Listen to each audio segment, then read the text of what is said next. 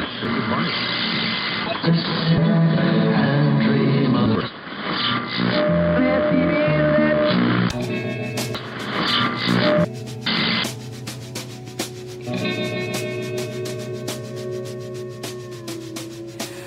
everyone, welcome to another episode of Mind Tuning. I'm Martina. And I am Will. And today we're going to talk about the song Oughta Know from Alanis Morrisette, which came out on the album Jagged Little Pill in 1995.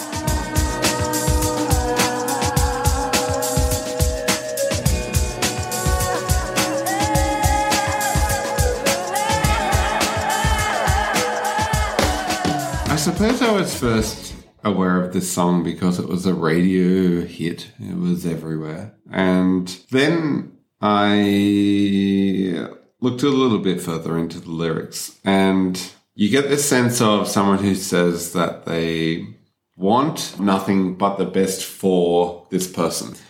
But I can't help but think, and I suspect the average listener would also suspect, that when we listen to this, we doubt the sincerity of that message. It seems to be a little bit sarcastic or bitter, or as though Alanis was in her basement sticking pins into a voodoo doll kind of situation. What do you think, Martina? No, absolutely. I think there's little doubt in anyone's mind that this one sentence is very sarcastic. In fact, the entire song is very aggressive and angry, and she doesn't hide the fact that she was hurt, that she's bitter, that she's resentful. And yeah, that's the thing about this song. I think from the start, from the get-go, you know exactly where this is going. And unlike other songs maybe that we've explored, I can't see this song changing in meaning if you change the music or if it was covered even acoustically with a very mellow melody. There is no ambiguity in the message, I think. I want you to know that I'm happy for you. I wish nothing but the best for you both. I know the version. It's such a tortured exercise to analyze this song, because we saw the documentary about Alanis a year ago, and we learned that a lot of the poetics around this song are concerned with something that she was dissatisfied with regarding a relationship that she had with someone when she was underage, right? And so there's elements of sexual abuse here. And so we can speak about this in terms of the mental effect of a dissatisfied relationship, but there's something actually more going on here, which is about abuse. But I wonder if she regarded that as sexual abuse already when she wrote the song. A lot of times when a young woman or a young man is in a relationship with an older person and there is that power imbalance, there is what is later on considered as sexual abuse, but at the time, the victim of the sexual abuse may not consider it sexual abuse, may not be aware of how inappropriate this relationship is. Right. And so I wonder if when she wrote that song, she still regarded that relationship as a normal relationship from which she had hoped something would grow. Right. So there is a lyric not long after the introduction where she says, "'Cause the love that you gave me, that we made, wasn't able to make it enough for you." To be open-wide. To be open-wide, right.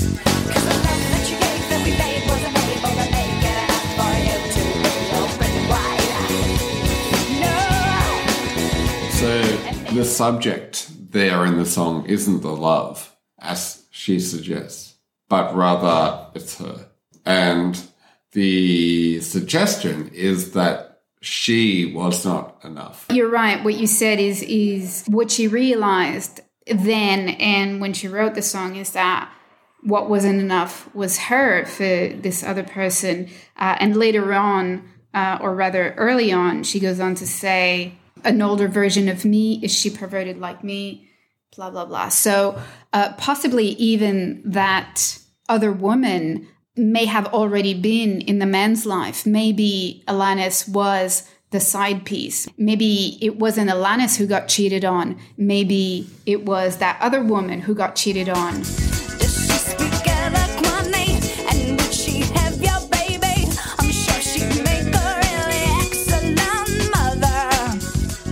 So are you suggesting then that part of the commentary in this song is not from Alanis's point of being the victim, but rather that Alanis is also speaking for the other woman in this, let's say, 3-part relationship? Possibly. I think beyond that, all she's saying is that the man is a scumbag and cheated on both of them, lied to both of them. But really, I think Alanis is only speaking for her own experience and her own feelings. Yeah, right. But also just aware that this other woman was also possibly betrayed in this whole thing.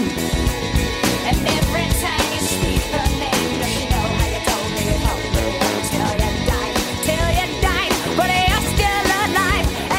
And if I can then speak to possibly the solitude that we experience, the way that we are sometimes isolated when we're experiencing those most adverse mental health moments. And in the song, when Alanis sings, "And I'm here to remind you of the mess you left when you went away, it's not fair to deny me of the cross that I bear that you gave to me, and you ought to know."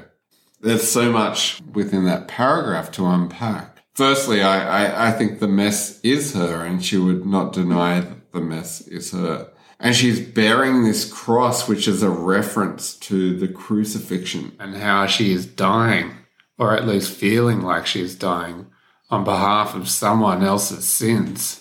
And there's also a lot of commentary here around how she doesn't feel like she has a voice because she's been afflicted by something and she feels like that the other person in the relationship ought to know. I think rather than a reference to Jesus, it's more of reference to the Scarlet Letter. She's the bad woman because she was not the wife. She was the mistress. And of course, religion, society will blame the mistress and not the man for being unfaithful. So she's left with this Scarlet Letter. She's left with this burden of being the mistress and being rejected and not having the love or the man or the relationship that she wanted. And so it's not fair for him to deny her this relationship, this love. But is she not also being denied the voice?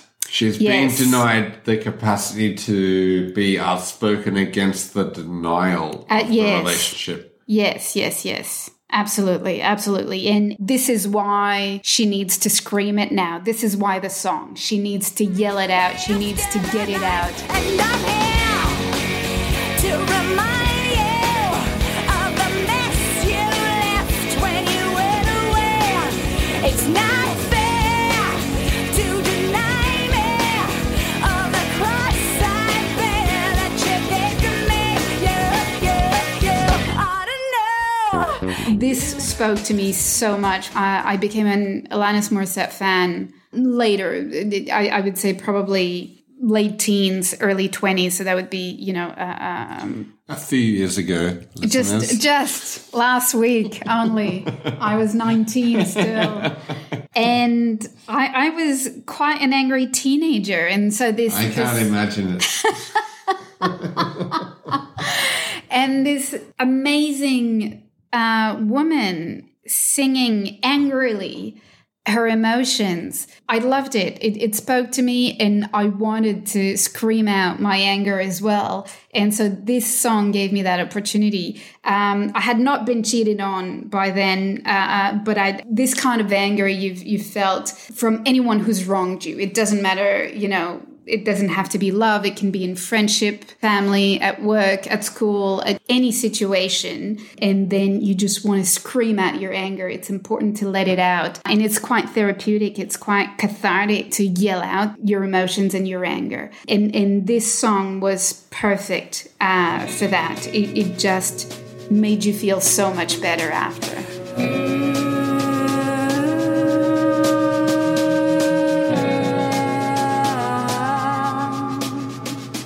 Another part of the song in which I am interested is the verse where she says, I'm not quite as well. I thought you should know. Did you forget about me, Mr. Duplicity? And so this is duplicity as dishonesty. We get a sense that Alanis has taken this guy on his word, and his word has not been true, and she's upset about that. We've all been in this situation where we have trusted someone, what they have said, and then we feel slighted when the verbal contract has not held. So we feel like we have no recourse for just establishing that we're not crazy for believing a certain thing rather than another. And so we're left in this situation where we wonder whether we have misinterpreted, whether we've overinterpreted, whether we have created or constructed our own reality, which is distinct or separate from the objective reality that everyone else lives in, ignoring the fact that everyone else is living their own constructed or distinct or created reality as well. And so is this nevertheless part of the appeal of this song, is that it's all about how perspectival and how biased we all are, and how we look at these kinds of moments in burgeoning relationships as being binding, even though they are not, and that's no one's fault. It's interesting. Yeah, I like that you bring this up because I never delved into this self-doubt, revisiting what was done and said from this song. I always only focused on the letting it out, screaming it out, letting the anger out. But you're absolutely right. And if we go back to an earlier verse, she says, does she know how you told me you'd hold me until you died? Well, you're still alive. So it's exactly what you're saying is, did I misconstrue those words, or did I imagine those feelings? But then maybe I didn't, because you did say, you did make promises, and now you're with this other woman. I do remember when this song first hit the radio airwaves, and it sounded quite desperate. So at the time I was very late teens, and I found this song to be quite lame as a result. Like I found its desperation to be quite lame. But I think in the ensuing years, I recognized that its vulnerability was really consistent with a lot of music that I love. And then even though I wasn't necessarily backtracking through a lot of Alanis's previous works, I recognized that this song and this album was not inconsistent with a lot of music that I liked, and for the same reasons. Yeah, and as a young woman, for me, there weren't mainstream artists, female mainstream artists, with that kind of anger and that kind of message. Yep. And it was brand new, it was refreshing, and I think it resonated with a lot of women, young and old, who had been wanting to scream out their anger about everything, not just about relationship. And Alanis, as you said so eloquently, being on the airwaves, on mainstream radio and MTV, and not being shunned for being overly reactive woman. It was celebrated. That music was celebrated, and it was incredibly refreshing. Every time I stretch my legs down someone else's back, I hope you feel it. Well, can you feel it?